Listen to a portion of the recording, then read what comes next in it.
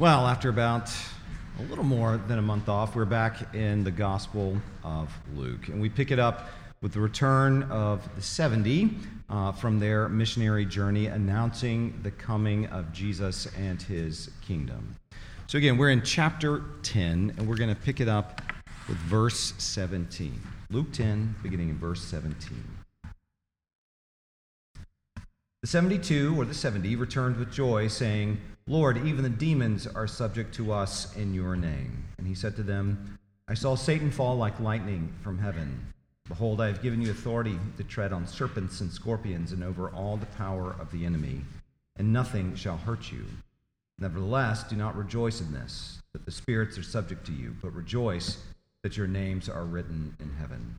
In that same hour he rejoiced in the Holy Spirit and said, "I thank you, Father, Lord of heaven and earth, that you have hidden these things from the wise and understanding and revealed them to little children. Yes, Father, for such was your gracious will. All things have been handed over to me by my Father, and no one knows who the Son is except the Father, or who the Father is except the Son, and anyone to whom the Son chooses to reveal him." Then turning to the disciples, he said privately, "Blessed are the eyes that see what you see. For I tell you that many prophets and kings desired to see what you see and did not see it, and to hear what you hear and did not hear it." Well, this is the word of the Lord. Thanks be to Christ for it. Let's go again to him in prayer. Heavenly Father, we give you thanks for this time together to meditate on your word. And we do pray in this time that we would see and hear from Jesus through your Spirit. We pray all of these things in his name. Amen. Well, if you can remember back to about 6 weeks ago or so, we left off with Jesus having sent out the 70 disciples. Previous to this, he had sent out the 12, but in chapter 10, he had expanded it to a wider group of committed disciples. And what is clear is that at this point in his ministry, he had a large group of people, both men and women, maybe in the hundreds even, following him. However, many of them, over the next few months, really the next year, would fall away from him. Now, the number 70 is important, and as I mentioned back in November when we first started talking about this missionary journey, there is a scholarly debate over whether it's 70 or 72, like what you read in, or what I read in the translation. And the debate centers on the earliest copies of the New Testament in existence in what is called a textual variant. Now, about half the manuscripts of the Gospel of Luke have the number 70, and the other half have the number 72. And most textual variants in the Bible are just like this. They are minor things, and it could be like a different word order, for example. So Greek word order doesn't matter to the same degree that it does in English. Or it could be a difference of spelling, because spelling really wasn't standardized in any language until the advent of the printing press. Or it could be the addition of a word or the subtraction of a word from a verse. And even so, these variants, they never, ever result in different meanings or contradictions between manuscripts.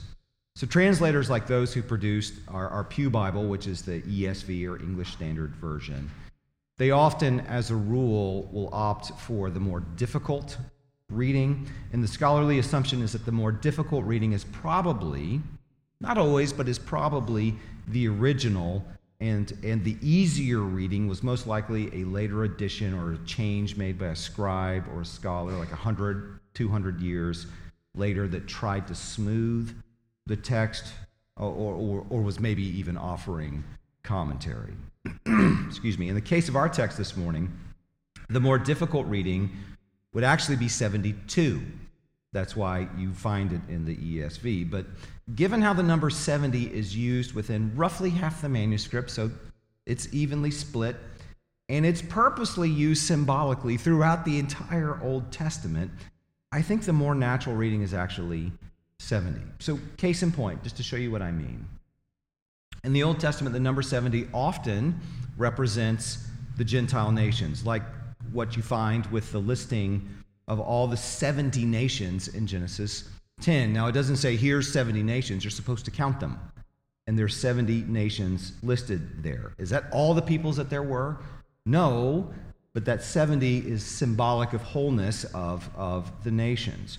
Or it's like how in Exodus 15, when God delivered Israel out of Egypt, they initially stopped at Elim, where there were 12 springs of water and 70 palm trees. And that is a direct allusion to the promise God made to Abraham that through his offspring, Israel, the 12 springs of water, God would bring life to the world, the 70 palm trees. That Jesus was sending out 70 disciples here was a sign that through him, he's the true Israelite, God was taking back the world from the powers and principalities, both human and spiritual, and was bringing life where before there had been only death. Jesus is the life-giving water who grows righteous trees. That's what's in view here. And the way in which he would bring his kingdom to bear, just like how God created the world, was and is through speaking. Jesus announced the kingdom of God in his name, and in turn had chosen to speak through his people. That's what's on view in this big initial missionary journey, and it's how he continues to bring his kingdom to bear in the world even now. So he sent the 70 out proclaiming his kingdom, healing in his name, and casting out demons. And in whatever town they went to, the symbol that a home or a town had received the kingdom was through their hospitality that they offered to the disciples. And really, it is the same for us today. God continues to speak his word through his people, and he invites them, like we're going to do today, to come and eat with them. And this has been the pattern since the Garden of Eden. Then, just as it is now, God reveals himself and brings people to saving faith through the simple means. They are simple. The simple means of his word, both read and preached, sacraments and prayer. So what we do here every week, in a certain sense, is incredibly simple. It's incredibly simple, but it is in keeping with what God has always been doing, and certainly what the early church did in obedience to Jesus. As Jesus makes clear in verse 16, he speaks through his disciples, and so those who receive the disciples' word about Jesus receive Jesus himself, even as those who reject their word about Jesus, well, they reject Jesus himself too. As John's gospel makes clear, and Jesus says this later on in our own passage today as well, to reject Jesus is to reject the Father. So you cannot have the Father without the Son. So it does not matter how, say, pious or supposedly good a person is. If they reject Jesus and his word, they do not have God. And in turn, they do not have life. Because humans were made for life with God. And if you don't want it, then you don't have it. This is why when people claim, for example, Judaism and Christianity and Islam worship the same God, they are mistaken. They are mistaken. While they may share a history that stems from Abraham, Judaism and Islam reject Jesus as the Son of God. And by Jesus' own words, they do not have the Father, and so they do not know him. They are worshiping the wrong God. But this sort of problem happens even among those who claim to be Christian too. For example, there was a video making the rounds this week on Twitter in which an archbishop, and I'm not exactly sure, I think it's probably the Church of England, that in this video, and this was supposed to be a comfort to his people, that he straight up said that the Bible is not really the Word of God. It is filled with all kinds of problems and errors, and really just is one group of people's opinions about God. Good people don't listen to the Bible. They listen to God wherever he speaks through other good people, whatever that means. No matter their religion or their beliefs or their philosophies, they just don't. And it comes across, according to our age, as humble and kind. And I'm sure his English accent, gives an air of respectability, and certainly to, I don't know why, but to Americans it comes across as intelligent. But he's actually demonic. He's wearing a collar and all the rest. He's demonic.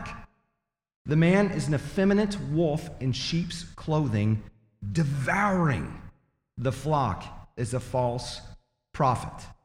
And he does so in God's name.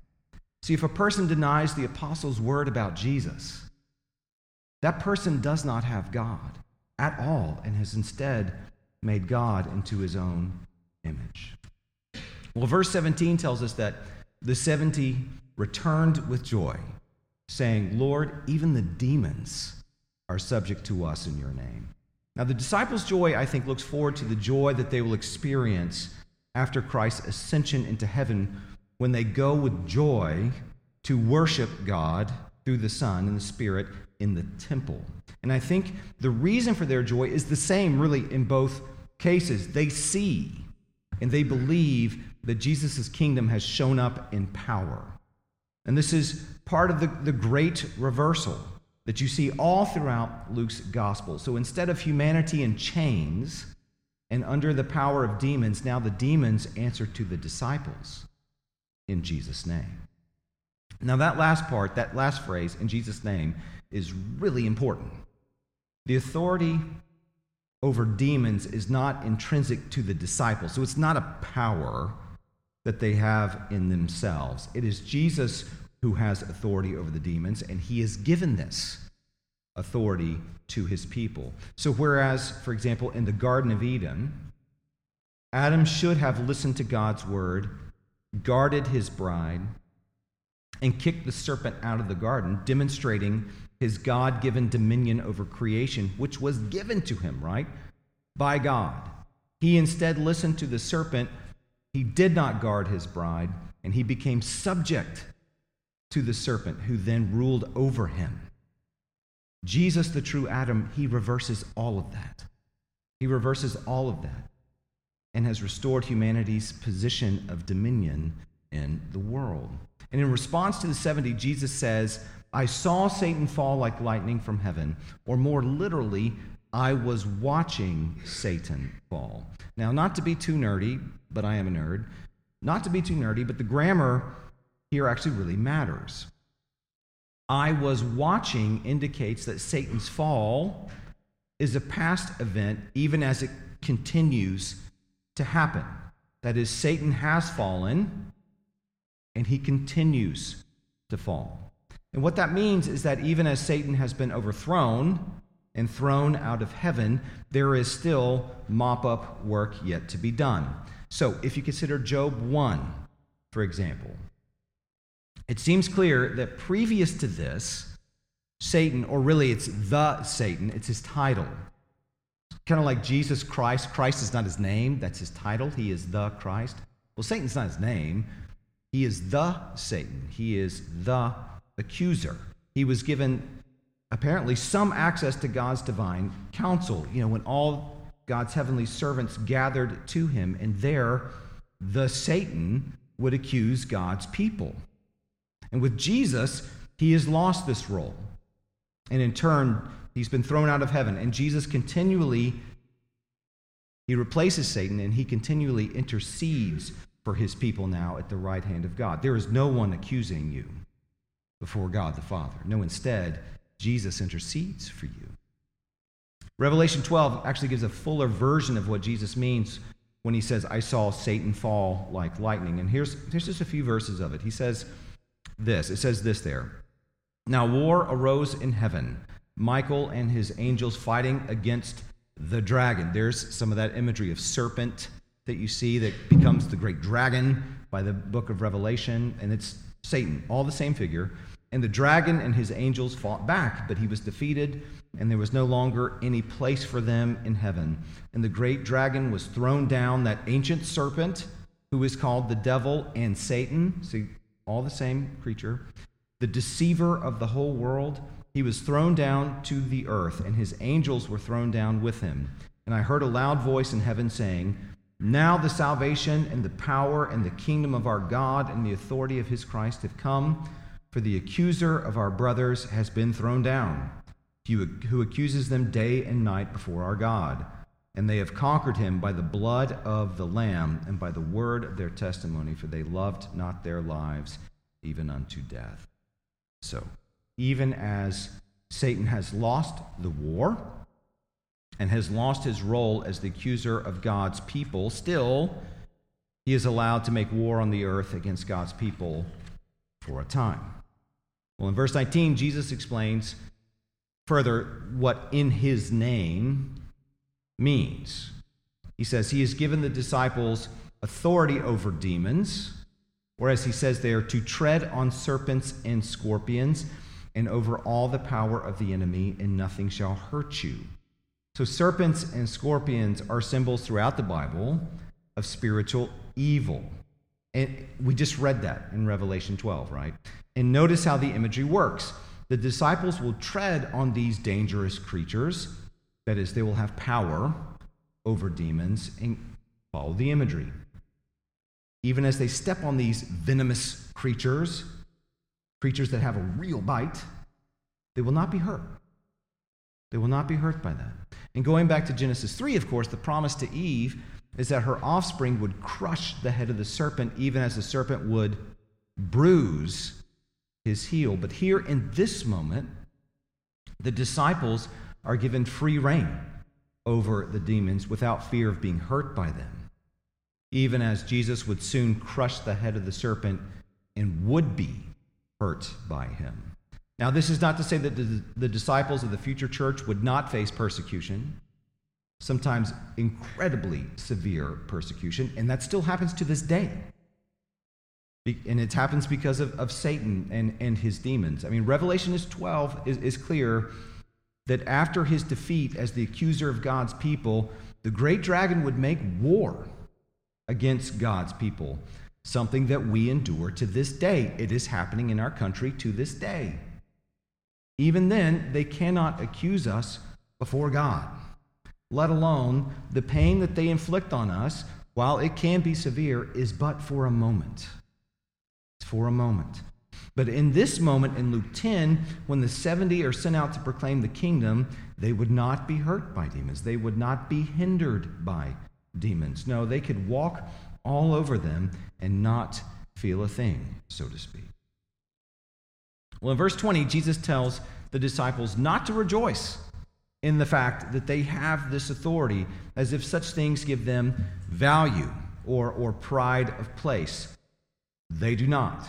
No, they are to rejoice that their names are written in heaven. So, like the high priest who carries the names of the tribes of Israel on him, on his body, as he interceded for them in the holy place, so the disciples, their names are written on Jesus' hands, and they are to rejoice in that. And the imagery here is akin really to the census of Israel. Their names are in the book of life. They are counted as among God's people. That's what gives them value. That's what actually mattered. Even so, as we saw months ago in Luke chapter 9, verses 46 through 48, if you remember, the disciples were tempted to rank themselves according to greatness. And of course, that's however they defined greatness, which of course in the kingdom of God is just foolishness. It's foolishness. There is no doubt that we, of course, struggle with this sort of thing, too, in innumerable ways. And typically we use possessions or jobs or physical attributes to demarcate class and status, to make us feel as though we have more value and all that kind of stuff. We do that in the church, and we do that outside of the church. But I think what's on view here in Luke 10 is a particular temptation for men like me and men in my position. So, for example, a video was recently sent to me, and I'd seen it before, but it had been a long time. And it was a video of an older man preaching in a church. And it appears, as I interpret it anyway, to be kind of a church conference of some kind. And as he's preaching, this is a big church now, and he's preaching, he sees a man in the congregation having a side conversation. He sees it off to his side, and he yells at the man. I mean, like, "Hey, you, stop!" I mean, just like that. Can you imagine? Can you imagine me doing this? It's crazy, right? But this is what he does. And then he says, "You." I mean, he points him out. "You, Brandon Slagley." You know, kind of like that. Sorry, Brandon. He says, "You quit talking. I'm the one preaching here." Oof. And he stares him down. Like you know how pastors can do the long pause, the dramatic pause? He does that. He stares him down, and he starts to go back to his text. Like he reads a verse, and then he reads it against the man. Right? And he seemingly is calling the guy's salvation into question. And he says not once, but twice, he gives this terrible fake smile. He just kind of goes, "Love you, man." It's so bad. It's so bad, right? And then he ended his public shaming of the side talker with, "You reap what you sow." And I thought, oh man, buddy, you're right. You're right. So here's the thing. Well, I'm not sure of this. I'd be willing to bet the preacher had no idea what the man was saying and why he was saying it. Maybe that guy was talking to his wife. "Are you feeling okay? Is your head still pounding?" Who knows? And it seems clear that the man was probably a stranger to him, so he's not calling out a friend, right, for a joke. It's just like I have no idea what is going through your minds while you listen to me. No idea. And it would be wrong of me to apply motivation to your facial expressions and your body language and your shifting in the seats or your side conversations or why you might be dozing off. I have no idea. In fact, you're all blurry to me right now because my glasses are there so I can read up close. And you know what? It's a help to me because it takes away the temptation of reading motivation into you because if I'm wearing them, I can see your faces clearly. So what seems clear to me is that this man, because he was a preacher, and while I don't recognize him, and the context indicates that he must have been pretty well respected, he assumed that his role, really his authority to preach, gave him a pride of place. To say, "You quit talking, I'm the one preaching," is another way of saying, "I'm the one who matters here, not you."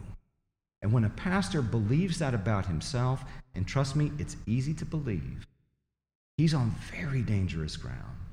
And you do tend to reap what you sow. See, Jesus told his disciples who were on dangerous ground too, who had arguably had far greater success, including the casting out of demons. Can you imagine?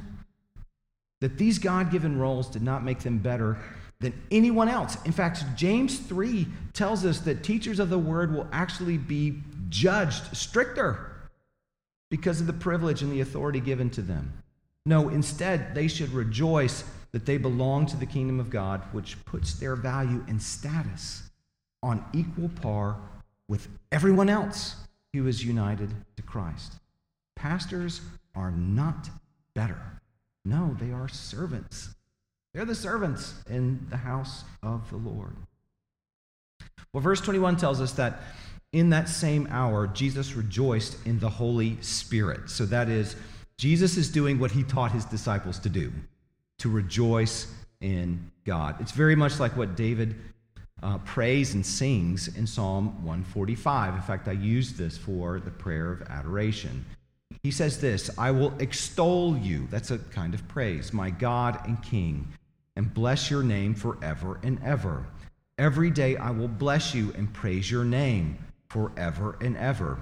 Great is the Lord, and greatly to be praised, and his greatness is unsearchable." As Scott Swain points out, if "great is the Lord" is a true statement, then praise of the Lord is bound up with who and what he is, because his greatness is unsearchable. That means you can't put an end to it. I can put an end to Michael Jordan's greatness. You cannot put an end to the God who made Michael Jordan. So if the Lord is great, by definition, you will praise him. In fact, you can't help but praise him. And so it puts how we worship him really into focus. So it's not merely that you show up to worship, that's good, but how you worship. So to the extent that you engage even in this simple service, and it is simple, is a reflection of who you believe you are actually worshiping.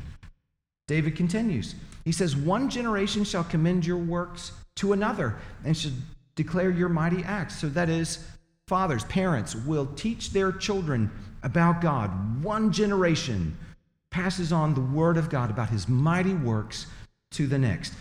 On the glorious splendor, he says, of your majesty, and on your wondrous works I will meditate. So he thinks about them. He thinks about them. He ponders them. What did our God do for us in Exodus? What has God done for us in Jesus Christ? They shall speak of the might of your awesome deeds, and I will declare your greatness. They shall pour forth the fame of your abundant goodness and shall sing aloud of your righteousness. So this is exactly what Jesus does. He does this over and over again. And as we see Jesus doing here, to know this God, it's to rejoice in him, to build your life around him, to meditate on what he has said and done, and to teach and commend God to each generation. It's a privilege to do that. You can see then why that video of the archbishop denying that the Bible is the Word of God is so demonic.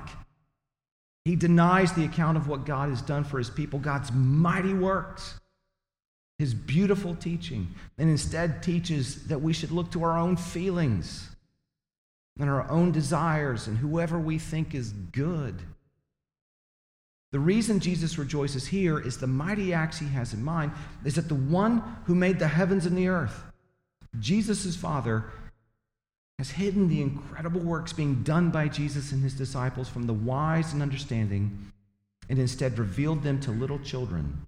And this, as he says, was God's gracious will. Now keep in mind that almost everything that Jesus was talking about had been done in public, in front of hundreds, if not thousands of people, and right in front of the so-called wise and understanding people like, say, the Pharisees and the Sadducees. So his preaching, his healing, his exorcisms, the people he's raised from the dead, they were witnessed up close and personal by both what he calls the wise and little children. So when Jesus said it was hidden from them, he does not mean that his ministry was done in private, or that people didn't see it. It's more so kind of like Pharaoh in Egypt, who witnessed all the same things that Israel witnessed, but he would not turn. He would not repent. He would not bow the knee. He'd rather die than worship the true God and admit the truth of what was happening. And just like with Pharaoh, who hardened his own heart against God, even as God hardened Pharaoh's heart, so here Jesus tells us that God intentionally blinded the wise and understanding of Israel, really the self-proclaimed fathers and shepherds of Israel, even as he opened the eyes of those who they had authority over, the little children of Israel, the common people. It's like the warning Jesus gave previous in 10, in verses 13 through 16, to the cities of Chorazin and Bethsaida and Capernaum. He says, woe to you. And we don't talk like that in English anymore, but when you hear that in the Bible, it's a bad thing. God says that to you, it's a bad thing. Woe to you because of everything you saw, everything you witnessed, the word you heard preached to you, and yet you did not believe. It's why men like Peter and John go on to believe at great cost to themselves. I mean, they had eyes to see, and they gradually, over time, came to understand fully what they were seeing in Jesus, even while Israel's leadership witnessed the same things. They did not understand, and instead plotted to unlawfully kill Jesus for the good of Israel, no less. There's irony in that. This is not to say that all of Israel's leadership would forever be blinded, of course. I mean, clearly, Paul, for example, was given eyes to see. Even so, what is in view is, again, what is called the great reversal. It's just like what Mary sings in the Magnificat of Luke chapter 1. This is after she has received the news that she would bear the Messiah. She says, my soul magnifies the Lord. That's where Magnificat comes from in the Latin. And my spirit rejoices in God, my Savior. For he has looked on the humble estate of his servant. For behold, from now on all generations will call me blessed. For he who is mighty has done great things for me, and holy is his name. And his mercy is for those who fear him from generation to generation. He has shown strength with his arm. He has scattered the proud in the thoughts of their heart. He has brought down the mighty from their thrones and exalted those of humble estate. That's the reversal. That's the reversal right there. He has filled, he has filled the hungry with good things, and the rich he has sent away empty. He has helped his servant Israel in remembrance of his mercy, as he spoke to our fathers, to Abraham, and to his offspring forever. So just go right back to Paul. When God confronted Paul on the Damascus road, he blinded him for a time. He scattered his proud thoughts. He removed him from his newfound fame and authority as a zealot persecutor of the church. He humbled him and forced him, like a little child, to be dependent on others, in particular, the very people he had been persecuting. So God humbled Paul in order to exalt Paul. And now, 2,000 years later, more people name their children Paul than they do say Julius Caesar, one of the most exalted names of all history, or Caesar Augustus. In fact, we tend to name our dogs Caesar or Augustus. Now, none of this was Paul's idea, not a bit of it. Paul thought he was doing just fine when Jesus confronted him. This was all God's gracious will, what we see him doing. So in verse 23, Jesus tells his disciples, "Blessed are the eyes that see what you see. For I tell you that many prophets and kings desired to see what you see and did not see it, and to hear what you hear and did not hear it." Now this is the same point Hebrews 11 makes. That chapter begins with Abel and traces all the way through the exile in Babylon and then the return to the land, so almost all of Israel's history, and showing how those who were faithful to God, and clearly not all of Israel was faithful, they patiently waited for God's promises to be fulfilled, and they did not see it. They did not see it. They did not see the Messiah in their own times. But the disciples here, who are clearly, they're not kings, and they're not revered prophets, they don't merely see the Messiah, they know him. They get to talk with him like Moses and Elijah could speak with him at his transfiguration. So too, we the little children, we the Gentiles, who have been given eyes to see and ears to hear, have been given the privilege of hearing God through his word. So like David, we can meditate on it. We have the privilege of building our lives around it. Like the great saints of old who died never seeing the promise fulfilled in Jesus, yet lived by this word, we can do that too, except we know him. We have seen that he has come.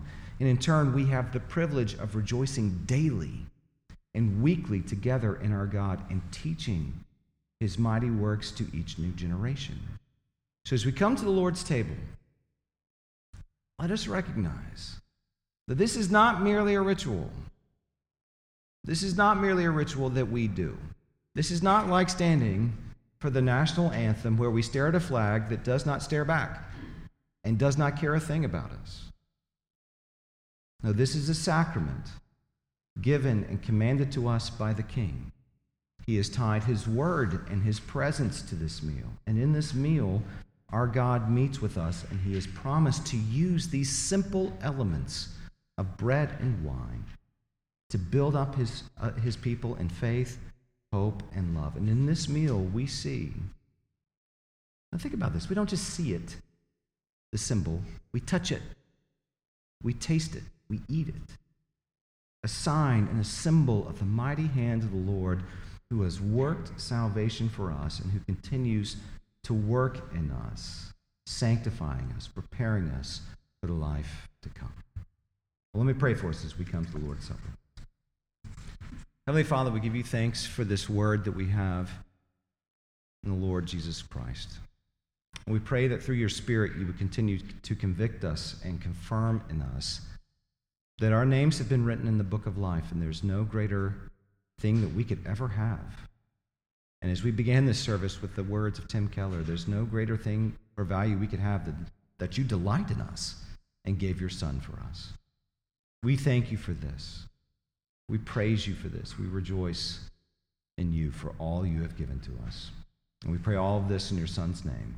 Amen.